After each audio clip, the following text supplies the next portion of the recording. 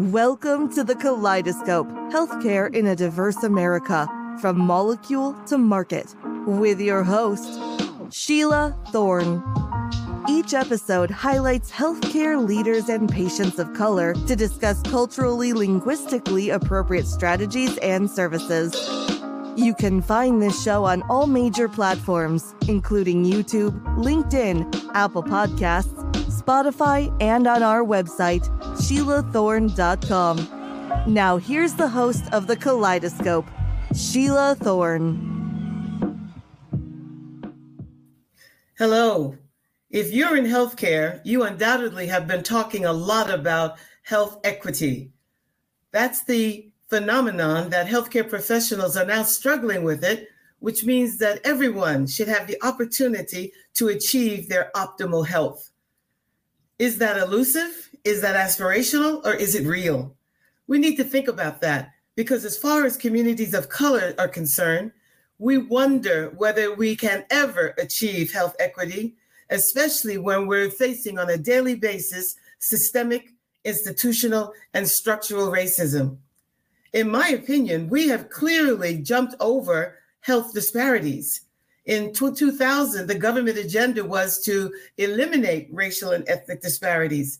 In 2010, it was to reduce racial and ethnic disparities. And in 2020, Healthcare 2020, it's now justice and equity in healthcare. That's a very different conversation.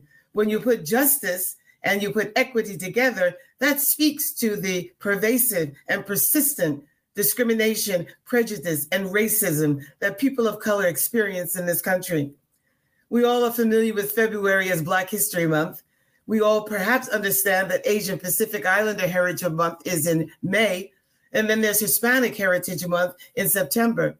But very few are even aware that we have a month dedicated to Native Americans, Alaska Natives, and indigenous populations. And unfortunately, because we don't know that this month exists, or the majority that I speak to don't know it exists, we know very little about Native American culture. November is Native American Heritage Month. And it's a time when we want to pause and we want to think about and celebrate the history, the culture, the tradition of America's real, true Americans. But what about health equity with Native Americans? Why should we be concerned about these indigenous populations who were here long before any of us came on the scene? In my experience, pharmaceutical companies, healthcare organizations, healthcare professionals know very little about the Native American, American Indian community. That is why it's my honor to present on Kaleidoscope two people from a tribe right in the neighborhood of New York City who focuses on Native American culture and heritage. I've had the privilege of working in this community. I've worked with one of the leading representatives of the Cherokee tribe. I've worked with leading tribal leaders in the Navajo Nation. And I've had the pleasure over the last 2 years of working with the Shinnecock Nation, the Shinnecock territory, right in Long Island, New York City. So as I've said from the very beginning, this is not about just a bunch of cultural facts and interesting history about these groups. It's about culture. It's about understanding the learned behaviors, understanding the traditions, celebrating the culture, and how this community has enriched our American culture. So we're going to talk about the Native American community, and this month was designated for us to do that. You may not know this, but there are almost 600 tribal nations in America. The exact number is 574 federally recognized tribes. There are about 400 unrecognized tribes, and these tribes are eligible for services and opportunities for this community to take charge and control of their health. But because of the systemic racism, because of the prejudice, and because of the lack of understanding of this culture, this definitely makes sure that we cannot ignore this population. If we really want to strive health equity for that all Americans can have access to quality care, we definitely need to know more about this group. And partnerships are the key to success. Culture is learned, culture is shared, culture is transmitted, values, beliefs, norms, and the life ways of designated groups. So it's not just a series of factual, interesting factoids. It's more about cultural competency, how we respond to those differences. We've gone way beyond cultural sensitivity. We now need to take action about how to engage this delightful group of Americans and what they contributed to not only American history, but American culture itself. To start the conversation, I am honored to bring on board my first guest. Her name is Aiyana Smith. While we're waiting, I'm hoping that many of you who are living in different parts of the United States may know of some tribal nations in your area. They're scattered all over the United States and 47 states contiguous in the United States. So you may not know it, but there may be some tribes in your backyard. And hopefully we can help you to appreciate what they contribute to your nature, your culture, and your neighborhood. This is a group that definitely has suffered tremendously from the moment they stepped foot on U.S. soil in 1609, and unfortunately ravaged by disease, ravaged by poverty, pushed off of their land. All of these things have contributed to the poor health of many in these Native American tribes. And that's what we have to give attention to. But we must understand culture. We must connect with the relationships of key tribal leaders, tribal nurses, physicians as well. There is even an American Association of American Indian Physicians based out of Oklahoma. So there are groups that we can connect with to help us better understand this culture. Well, here's Aiyana. Let me tell you a little bit about Aiyana. She's a licensed clinical social worker. She's a descendant of extensive line of tribal government leadership and tradition bearers. For the past 15 years, she has definitely focused on the health and wellness of the Native community. And she has been one of the leaders who culturally inform others about Native American culture. She grew up in the Shinnecock Nation, her family, Shinnecock Nation, mother and father. So she's definitely been groomed in terms of tribal behavior. And as a licensed clinical social worker, a specific interest in health. She has facilitated groups. Something about talking circles, which I want her to share with the audience, is one of the ways to engage this population. She's created a healing forest or a community of wholeness and well-being based in the richness of the tribal culture. Welcome, Aiyana, to the Kaleidoscope. Thank you. Thank you for having me, Sheila. Yes. Let me start with a question for you, Aiyana. Since you are a healthcare professional or healthcare extender, why is Native American Heritage Month important for the country to acknowledge? I think Native American Heritage Month is important because Native Americans are often considered an invisible race, right? We are one of the smallest populations in the country. However, we were here first. And a lot of the reason why our population is so small is due to the historical trauma that has occurred on the soil to eliminate and continuously eliminate our population. When the country acknowledges the tribal peoples, they acknowledge whose land they stand upon, whose land this country was built upon. And there's plenty of people out there that don't want to acknowledge the fact that we still exist and hold claim to that territory. So I think that's one of the reasons why it's important for us to acknowledge Native American History Month, because it brings light and visibility to the population that is here. Well, tell me a little bit more about that trauma. As a mental health professional, I know you do a number of work on the reservation with families and youth and mothers. Tell me about that trauma. Sure. So the Shinnecock Nation specifically is what we call early contact population. So our contact with the settlers was early in the 1600s, and the majority of our population was destroyed a lot because we were not, we didn't have immunities to the diseases that were brought over. With our bodies being weak, a lot of us perished and then struggled with our health. So our health has been an issue facing tribal peoples since that initial onset. Yes. There were tactics that were done to break down the community purposely, whether it was through forced indebtedness, whether it was through the introduction of alcohol, whether it was through harassment, whether it was through enslavement. All of these things were tactics that were meant to destroy our population so that we would no longer hold claim to the land. And so that continued throughout the course of history. So that started with us. Those tactics were then perfected and used as a model in the Indian boarding schools.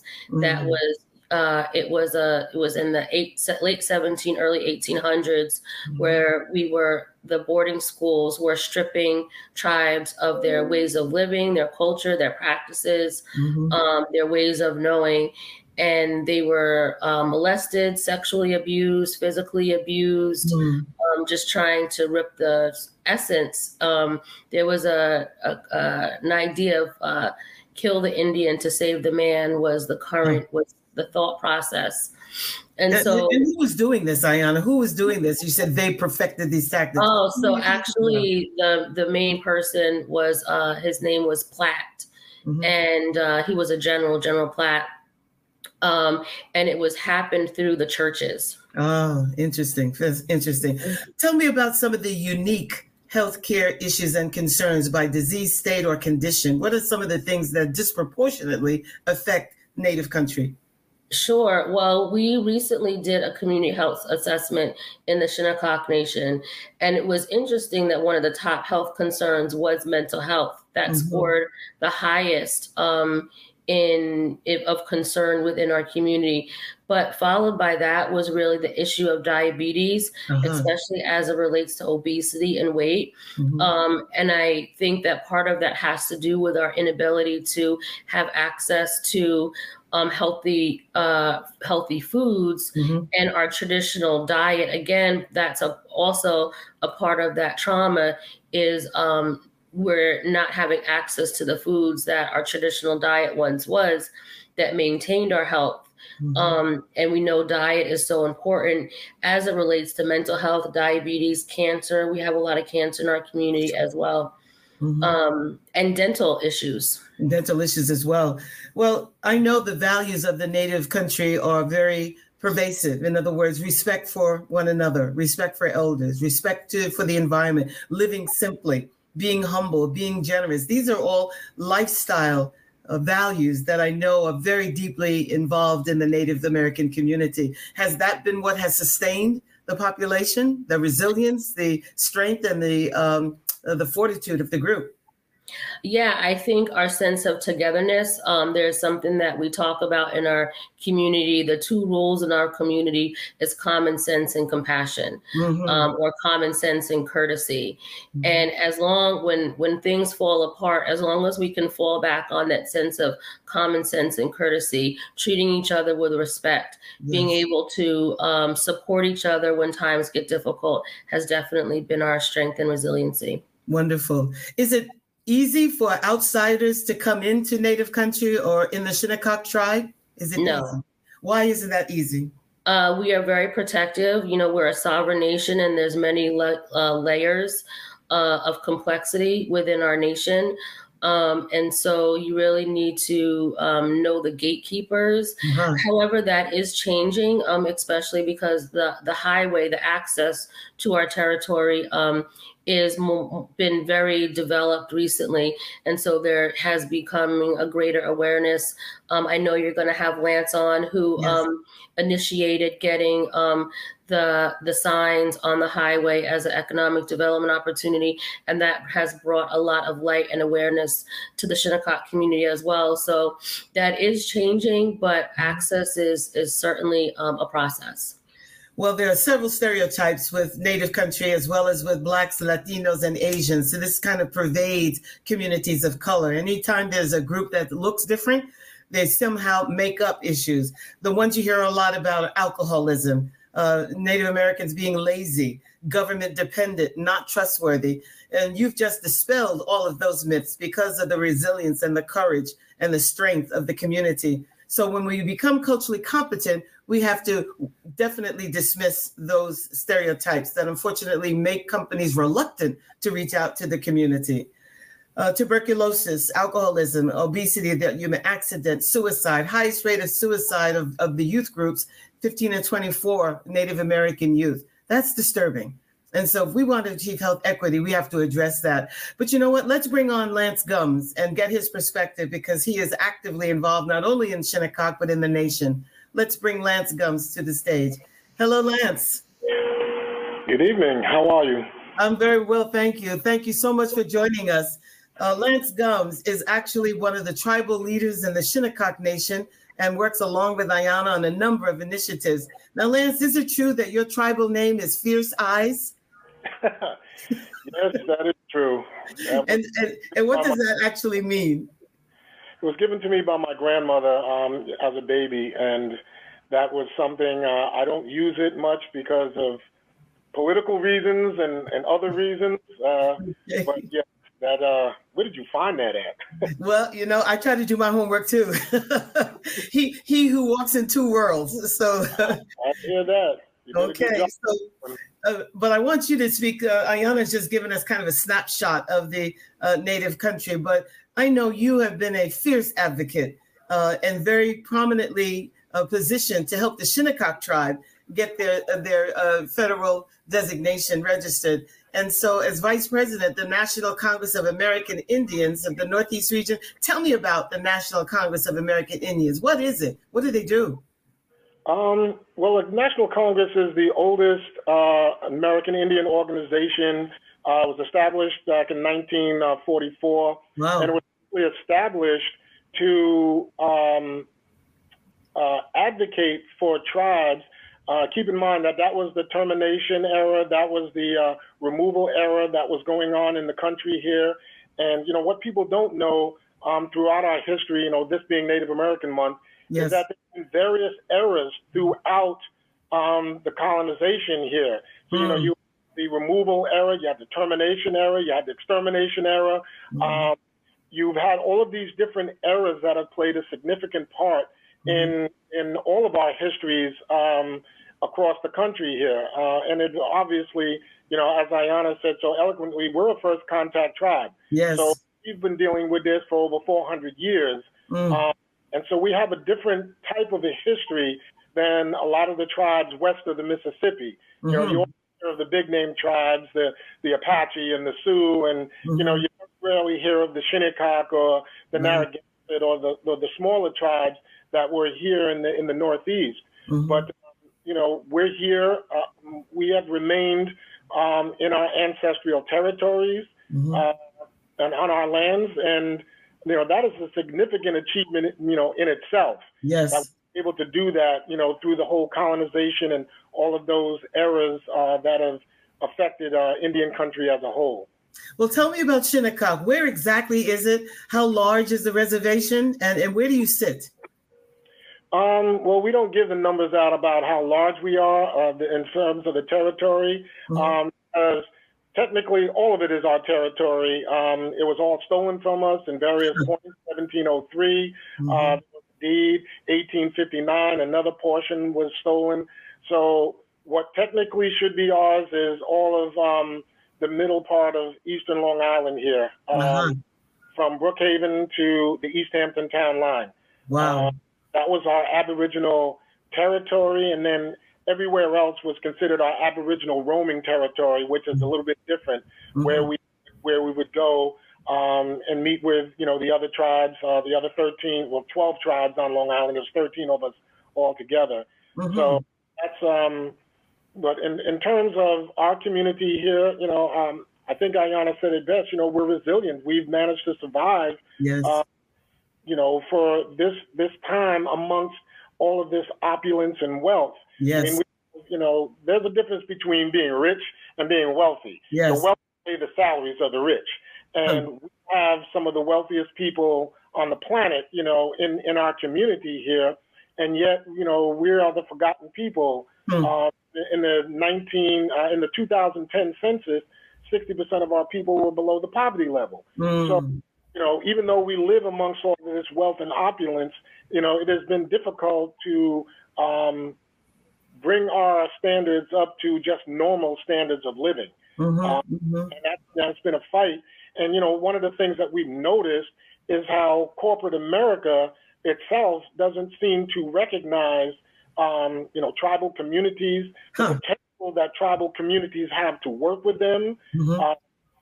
Corporate America seems, and not only corporate America, but philanthropy as a whole seems to be looking everywhere else, across the oceans at other countries and other areas, and not looking right here, in the United States, at the many tribes who are impoverished. You have some tribes out west that are literally almost, third world conditions. Yes, yes. So it's a difficult situation in terms of getting people to recognize that we're still here. Interesting. And why do you think that is, Lance? Why is it that the corporate entities that may have the resources to help and support the community are reluctant to reach out? Well, you named a few of the stereotypes Yes. That were out there. And those stereotypes, I think, are very misleading. Because if you come into our community and you walk around in our community, you don't see that. That's right. You don't see those type of things. And so, every single community, in our wealthy, rich community here, we have areas that have the same types of situations. They're not Indian, they're not Native American. You don't hear about those because they're the so-called accepted communities. Our community, we're looked at in a different way, in a different light. Like, you mentioned earlier about the government, and people think that these things that we get are handouts. That's right. They're not. Repatriations for the lands, for the atrocities that have been committed, against us, for the illnesses that we have acquired, when they brought the smallpox over and the TB blankets and all of these things.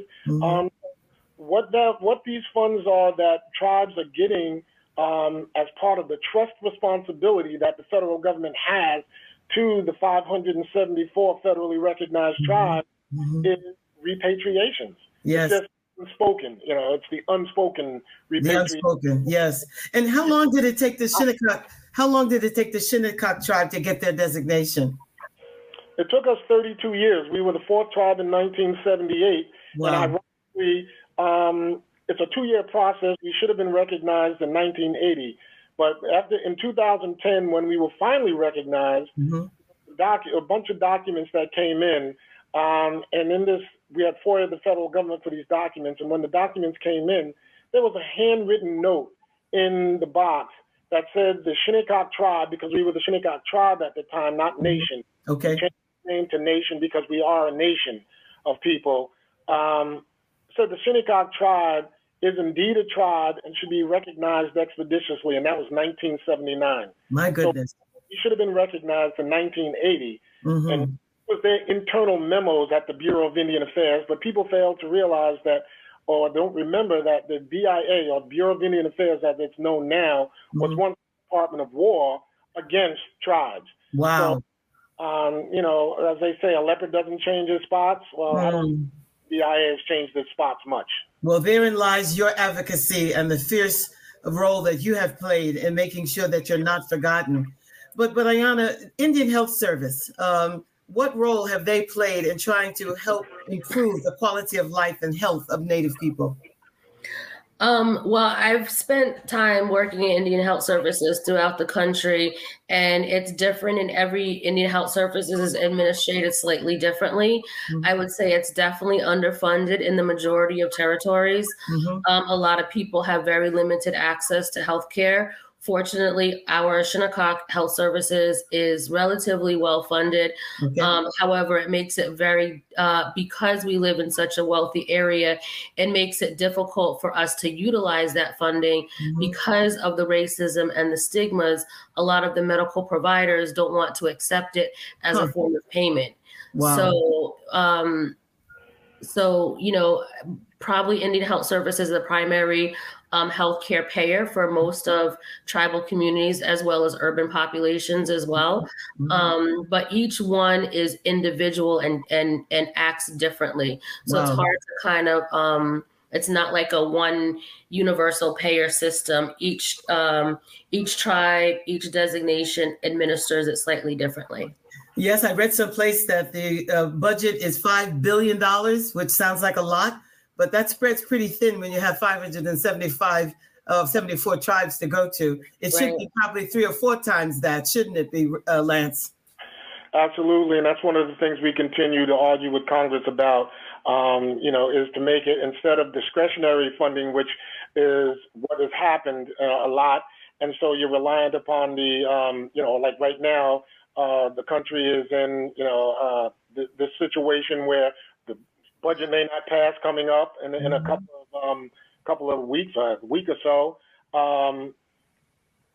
The problem is that Indian country's money is discretionary when it should be mandatory. Exactly. That's one of the things that we've been fighting for, to have it be mandatory funding in all of the avenues, and especially in the healthcare lane, because as I said, it's grossly underfunded across the country when you're dealing with 574 tribes, and you have some tribes that are very small, comparable to tribes that have 400, 500,000 members. So, there's a big difference. Absolutely a big difference. And these are taxpayer dollars, aren't they, Lance, that they're making available, if you will? They are taxpayer dollars that the taxpayers owe us. Okay, there you go. There you go. Now I'm going to get you in your advocacy voice. I hear it coming, Lance. I hear it coming. I know you walk up and down those hills of Congress trying to make these people aware of what's going on. Aiyana, what do you find? Is it welcoming to have corporate entities, whether it's pharmaceutical companies or other entities, come in and support the work that you've been doing for so very long? Yeah, absolutely. I think it's all about respectful relationships and reciprocal relationships, right? Yes. We don't want anybody coming in and telling us what we should or should not do, or how to make healthcare decisions in our lives. But we are modern 21st century tribal people. And I think that as we continue to build bridges and work with corporations, I think it only can benefit our community if it's done in a respectful, reciprocal relationship. Absolutely. Lance, can you echo the same feeling? Well, I think she hit it on the head. It's about the mutual respect, and these companies coming in and understanding the cultural differences that we have. We do things differently. We don't react as quickly as corporate America would like us to react. And and that goes to a long historic legacy of trauma, and just being very careful. We've said yes to some things and didn't know what we were saying yes to, and then it ended up hurting us. At the end of the day, we like to be very careful with what we do, and so we take measured steps in allowing anyone to come into our communities. But once you're in and you've broken bread with us, that's very important. Okay. To sit with us, to eat with us, and there you go. To be a part of the community, that's where the acceptance comes in. We don't need fly-by-nights just coming in, and here, have this. Did my good deed for the day. We want to build relationships. That's the key to success, for sure. And you're protective of your people. You're protective because they've been the victims of being mistreated and abused and exploited. So it's no wonder that you are cautious about engaging that.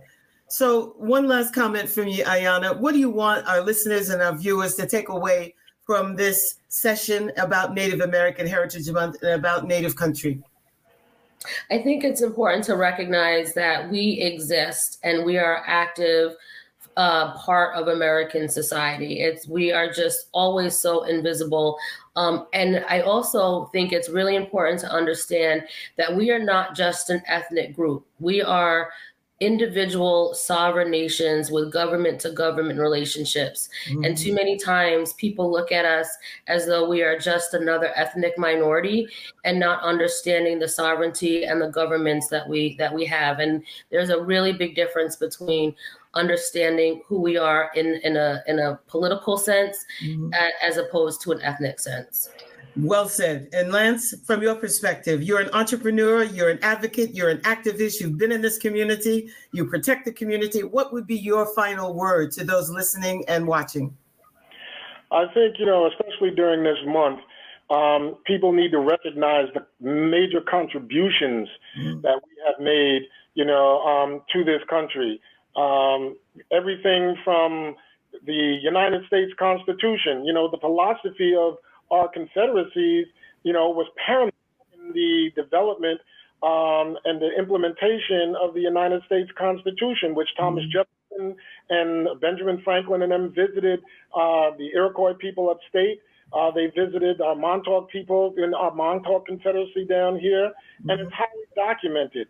But there is so much in history, other than us just being called savages, that know about us. Our religion, our religious practices. We didn't have the Bible, but we were spiritual people. We gave thanks to everything. We gave thanks to the four-legged ones, the winged ones. We gave thanks to the water, the air. So, we understand the value of the land.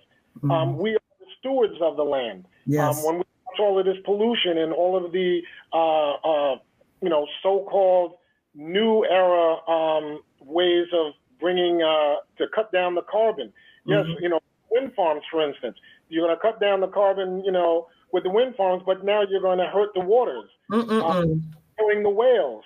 So there's so many things that we are a part of, and I think that as people go through this month, that they do their own research and really start to dig deep into the fact that we're not just that so-called savage or the individuals that just have gaming in casinos. We are so much more than gaming and casinos. We are, the people, as we have called ourselves for hundreds of years. We are Shinnecock, we are Apache, we are Navajo, we are, Sioux. We are people. Yes. And we have a vibrant and strong culture. And, I hope that everybody will take advantage of this month and really take a look at, the contributions that we have made to this country. Absolutely. And I'll mention one more thing, and you probably know this history, Lance and Aiyana, the code talkers, the contributions that Native Americans made during the World Wars in terms of their language. Yes. Yeah, they saved the World War II. The Navajo talkers, the Japanese could never break their code, their language, because all it was actually was the Navajo language. It wasn't a special or specific code, but they could never break, the Navajo language, and that was instrumental in winning World War II. Exactly. That's part of the history we have to delve into. Well, I have learned so much from both of you. I have enjoyed being with both of you. I had the privilege of attending my first powwow about a year and a half ago. And Aiyana has done Talking Circles, which is the Native American way of sharing information and coming together, Aiyana. And that's a viable entity to communicate health messages, is it not? Absolutely. Yes, yes. Well, both of you, I've enjoyed being on the res with you. I've enjoyed listening and getting your passion and your feeling. It's been an honor to be a part of the information about the Shinnecock Nation in particular, but the whole Native country as well. So thank you for what you do. I'm with you, you know that. So clearly we have to get the message out that you are a people, you're not to be forgotten and not to be dismissed. So it was my privilege to have you to celebrate the first Native American Heritage Month for the Kaleidoscope. Thank you both very much. Thank you. You've been tuning into The Kaleidoscope, Healthcare in a Diverse America from Molecule to Market, with your host, Sheila Thorne. You can find more episodes on all the major platforms, including YouTube, LinkedIn, Apple Podcasts, Spotify, and on our website, SheilaThorne.com. Thank you for your positive reviews, comments, questions, and for sharing this show with others.